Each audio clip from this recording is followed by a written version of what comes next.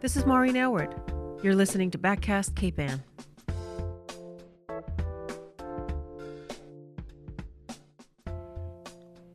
The stories you hear as part of Backcast Cape Ann's series on the LGBTQ community highlights their contribution, care, and activism. It's a look back at experiences, significant moments, and persistent memories.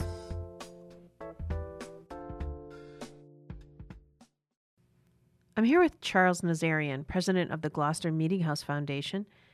He's a resident of Bayview, a pipe organ designer, and an architectural designer. Charles, welcome to the podcast. Thank you, Maureen. Well, Charles, you arrived in Gloucester in 1975 to work at Fisk, and you're an openly gay man. What was that like coming here at that time?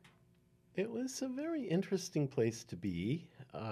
I, like a lot of people in that period, had been active with the gay liberation movement. When I was at Trinity College in Hartford, Connecticut as an undergrad, I helped found Trinity's first gay liberation group. And it was a very curious time, all of the liberation movements coming together in the late 60s on the heels of the civil rights movement. All of these forces in play along with the Vietnam War and the Nixon era, all of that stuff was very intense culturally. A lot of us, including myself, who came out either as gay or lesbian at that time, still had lots of family members who may or may not have known, some of whom we came out to, some of which we didn't. Parents who maybe could never go down that road of acceptance, others who were struggling. And coming to Cape Ann in some ways also put a little distance between me and the core of my family in the Boston area and elsewhere. And those who I had taken into my confidence about my private life were actually remarkably forward-thinking. And it took a while for the rest of the family to come along. But coming to Cape Ann, for me, as it has been, I think, for many people coming up Route 128, was a place of healing and a place of finding oneself. There's something about coming over that bridge that's very magical. Some people say that there's a crystal deposit under Cape Ann, and that buzz that we feel when we come over the bridge is actually some kind of healing energy. But I think there is great truth in the fact that people of all different kinds have come here, whether to seeking to build their castle by the sea or simply finding a place by the ocean that is very beautiful and accessible, while still not being far away from Boston as a great cultural center. That combination is very alluring, and it was for me. Charles Fisk used to say that we kind of had the best of both worlds here, because you could go to the symphony and come home and then the next day be at the beach. And very few places in the country have that combination of quality of life and being in nature and yet being near a great metropolitan center.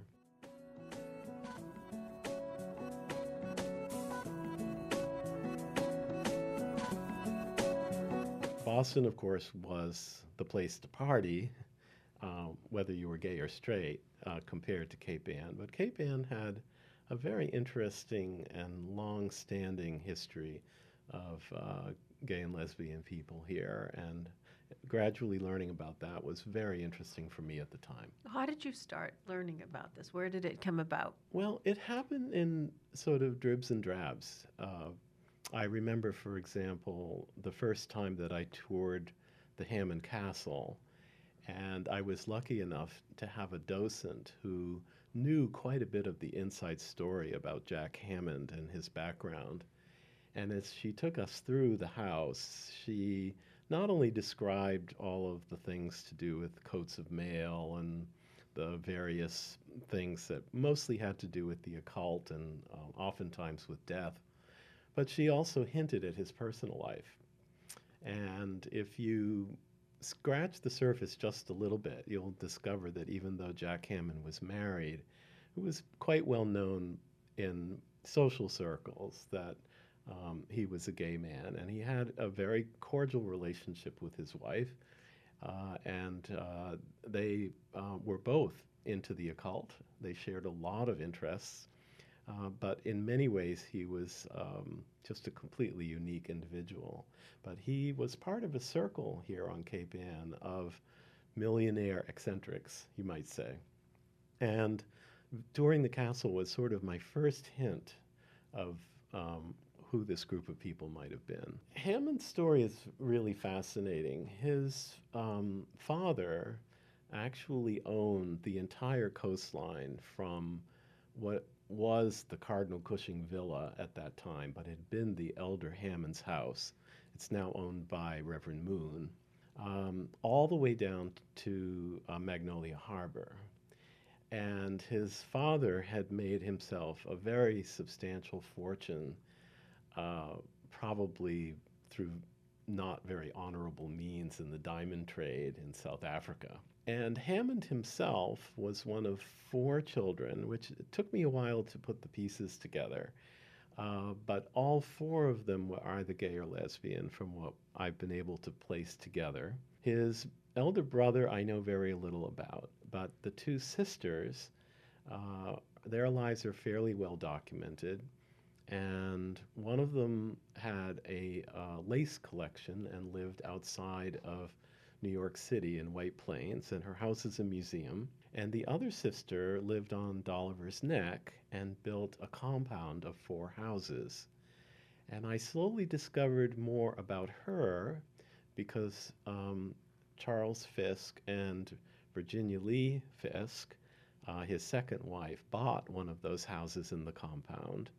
And I discovered that Jack Hammond's sister actually kept a women's militia there, trained them on the grounds, and actually offered them to the United States government during World War II, and the government declined her. But it was fascinating to find out about this woman, and I met the architect of her compound, a woman who was one of the few practicing architects in the 1930s in New England. Her name was Miss Raymond. That's how she liked to be known. And she designed this compound with some very forward-looking features. She got salvaged World War I oil containers and put them under a glass cover and created a solar heating system for the compound by heating glycol in these tanks and then using a heat exchanger in order to transmit the heat into the rest of the compound. That's innovation at a time when this wasn't even really hardly an idea. Even thought of. Right. But Miss Raymond was a very forward-thinking person. I asked her about this. She was in her mid-80s when I met her, and she said it worked quite well, but the oil was so cheap by the time the 50s came along, they took it all apart because it just wasn't worth the trouble.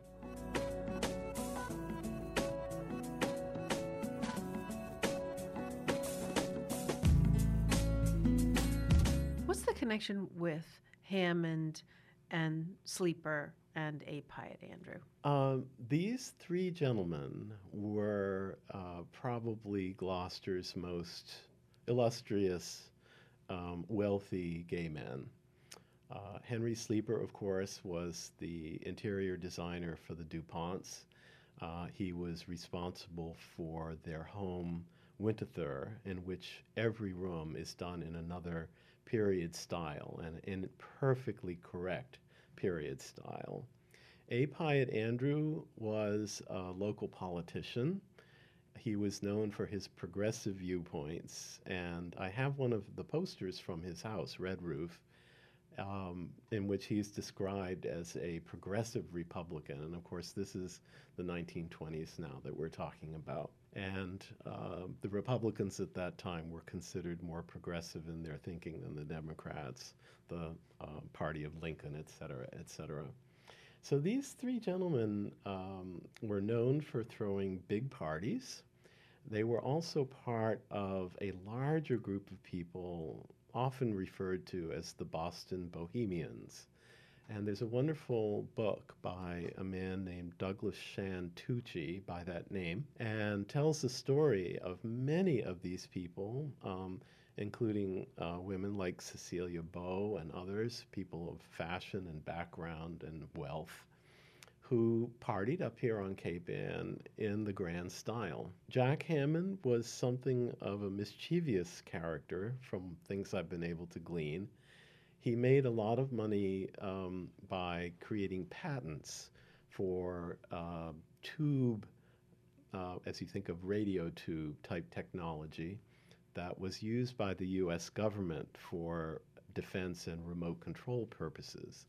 And he kept a little remote control submarine and liked to send it around the harbor and startle fishermen by bringing it up alongside of their boats. Jack also, I believe, from things I've read, was the first person to have a really powerful high fidelity system with large speakers. And he delighted in blasting music across Gloucester Harbor so that his friends on Eastern Point could hear it. He also used a system like that in his house.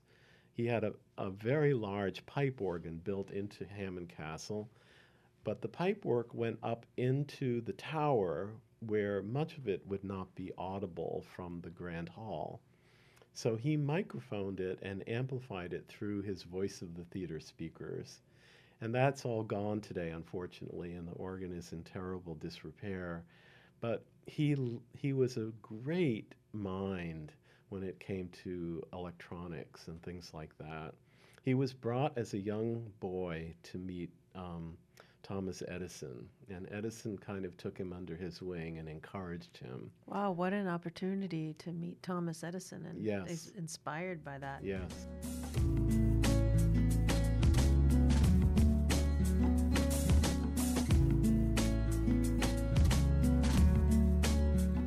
Let's go back to your experience when you got here in 1975. What was the gay community like? Was it easy to find? Did you know about it? It was not easy if you didn't know anybody here.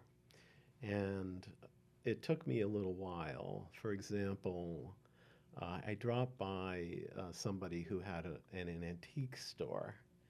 And he was a very friendly guy, and I was looking at the stuff in his antique store. And what we like to call gaydar sort of went on, and I started thinking, this seems very likely, but I couldn't really tell. But in the course of conversation, you start to find out that somebody has like interests, or may mention somebody else who you've met, who you might know their lifestyle. And it took a little while, but I got to know him very well, and later on his partner.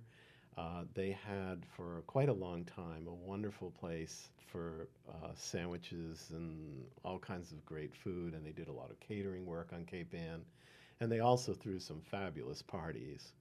And so through meeting just a few people initially, then I gradually met others. But going back to what I said at the beginning about Cape Ann, many of the gay men I met, and also gay women as well, were, if not already in couples, on their way to being coupled up. And a lot of them had met elsewhere, like in Boston or whatever, and then wanted to settle in and found Cape Ann to be a lovely place to have a house and whatever. That's a pattern that I think still exists today. It's still not that easy socially to meet other people in the gay lesbian community. There are easier ways, certainly. There are gatherings of folks these days, and it's much more open than it was in the 70s.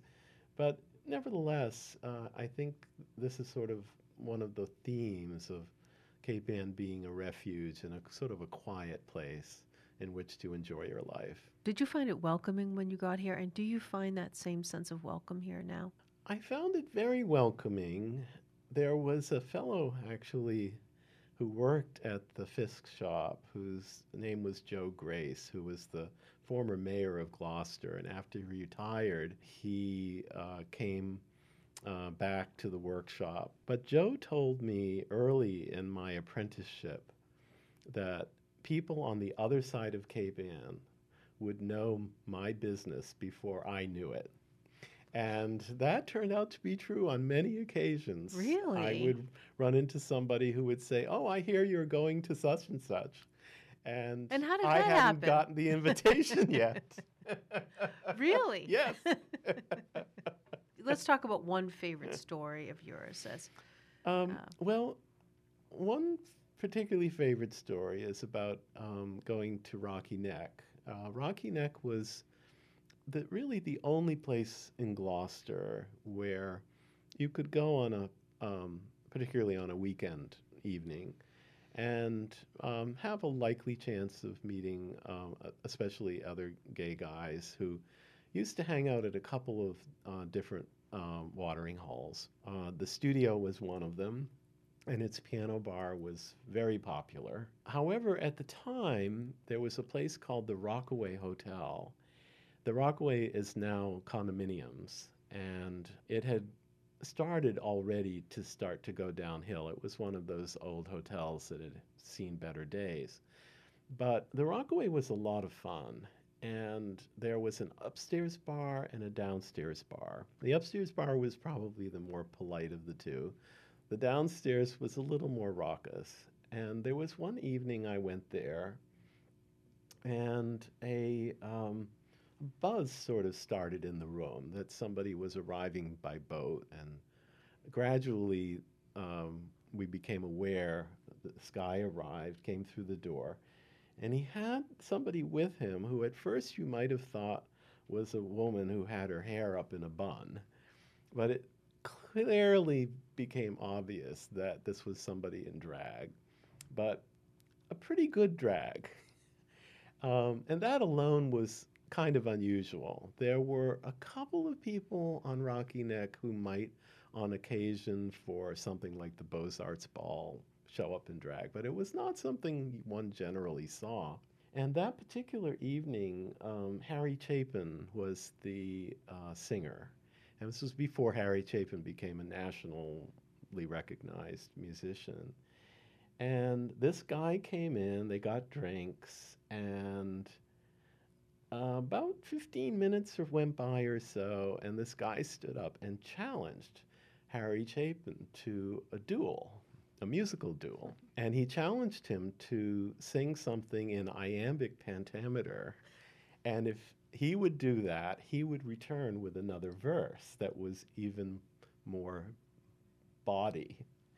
And so Chapin started out with a perfectly humorous and slightly naughty song in da-dum da-dum da-dum da-dum da-dum da-dum da-dum da-dum da-dum da-dum da-dum da-dum da-dum da-dum da-dum da-dum, all in perfectly good iambic pentameter.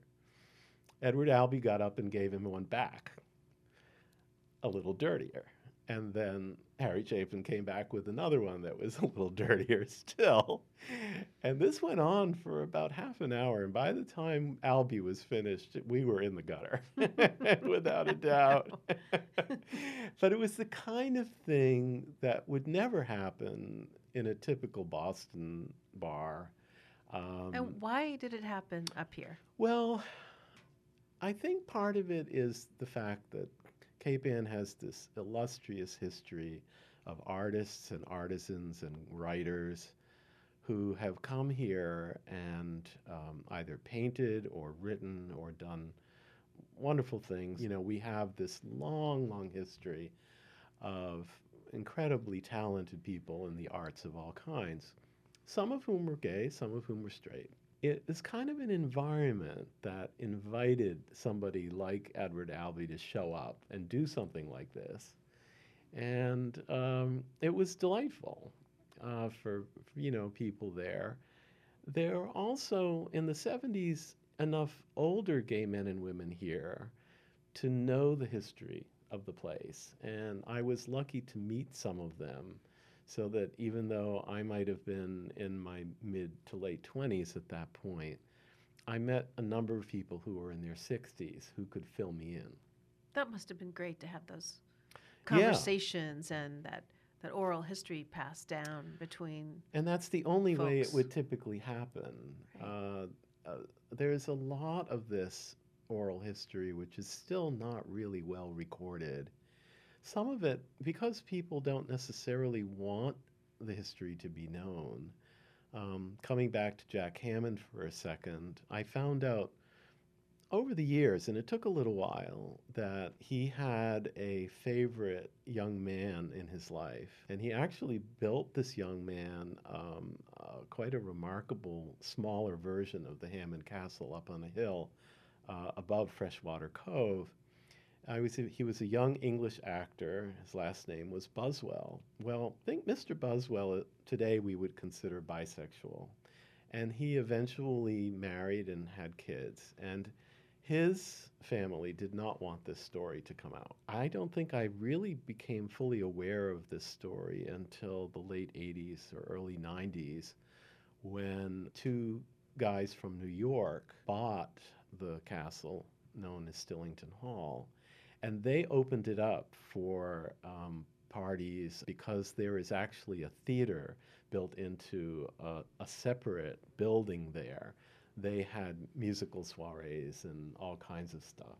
And then some of us started to become aware of Jack Hammond's connection to Buswell and the whole history that had gone down. But we otherwise probably would never have known.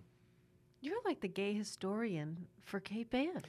Well, I think there are others who have quite a few good stories and probably know a lot of the historical facts too.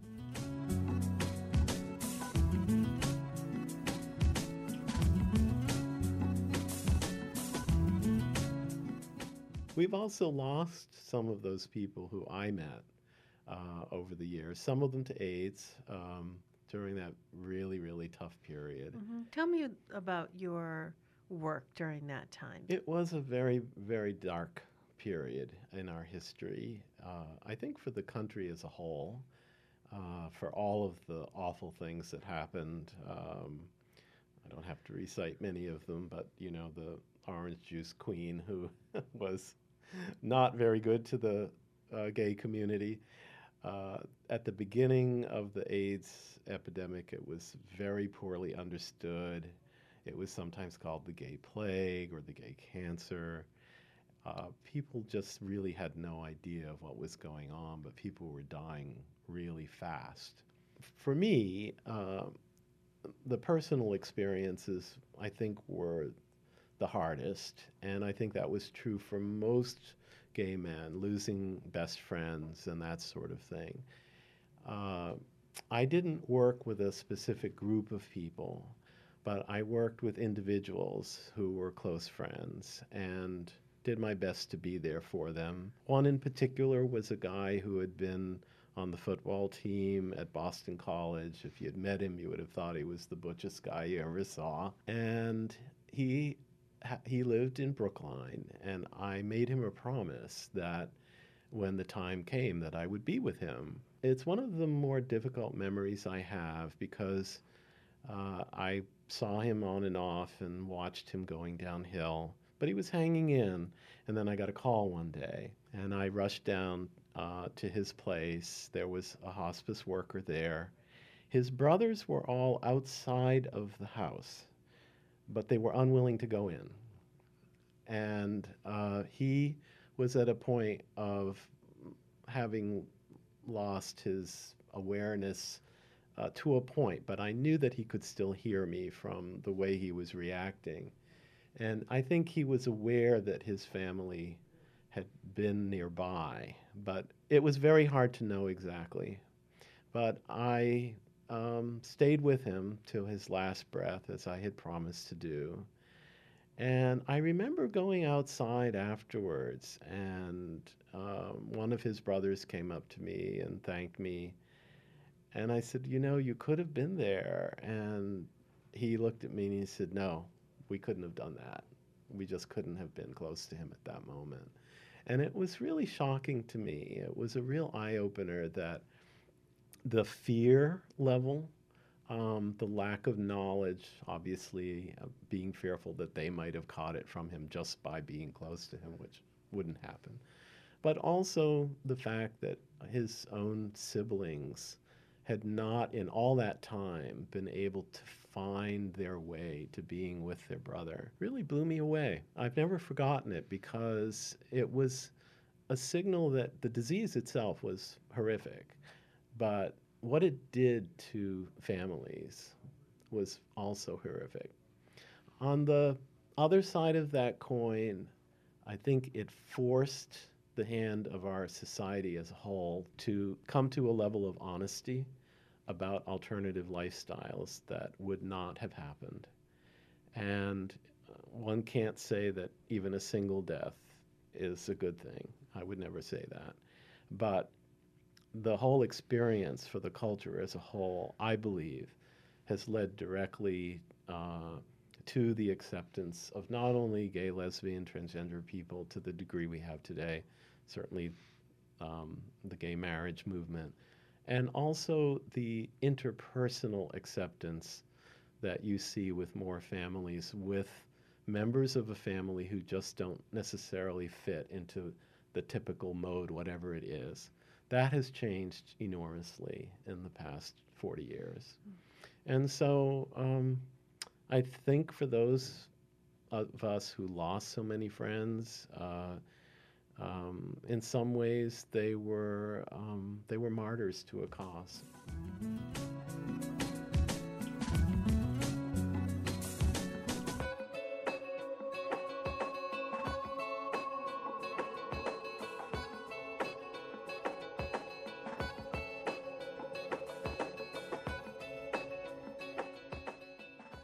Going back to the gay liberation days, at that point in time, you were oftentimes asked to identify yourself. And I went to a meeting. What does that mean? Well, to identify yourself as being gay or straight, and to use that as a definition of who you are. And I think early on, a lot of people started realizing that that was rather limiting. And I went to a meeting in which somebody just got up and said, "I am not a homosexual," and then waited for everybody to sort of gasp, and they did. And then his next sentence was, "I am a homosexual human being." And I think one of the things that's happened that is I'm so glad of is that people realize that your sexual orientation is an adjective, it's not a noun. And you may be a human being with a wide group of characteristics that are adjectives, but you are still a human being, first and foremost. And that awareness, I think, is also one of the great things. In my own family, for example, right now, there's a 20-something young man who, in his early teens, developed a great interest in cooking and things that were artistic. And his family, being very open-minded, have been waiting for years for him to come out because they assumed he was probably gay. He's also a great athlete, and he's never come out to any of us, and I'm not sure that he is gay. I think he's just a very sensitive guy, and he may turn out that he's as heterosexual as can be, but he's not playing that card one way or the other at the moment. And it's kind of ironic. His grandmother and his parents would all love for him to say, "I'm thus and such," so that they can be supportive. But they're left in this limbo because he's not willing to define himself. And that right not to define yourself is very important, unless you want to. And that's a kind of freedom that we only dreamt about in the 70s and 80s. And it's something that kids today, I hope, the society won't go back on that. I hope that will remain ingrained in the society. There are certainly people who would like to turn the clock back, and push people back into the closet and everything else. But I think the genie's out of the bottle. Charles, thanks so much for being on the podcast. Thank you for asking me. It's been a pleasure to listen to your stories and hear your thoughts. Backcast Cape Ann is a production of 1623 Studios. This show was produced by me, Maureen Aylward, with technical assistance from Becky Tober. Find Backcast Cape Ann on 1623 Studios Facebook, Twitter, and Instagram. You can find all our podcast episodes on 1623studios.org.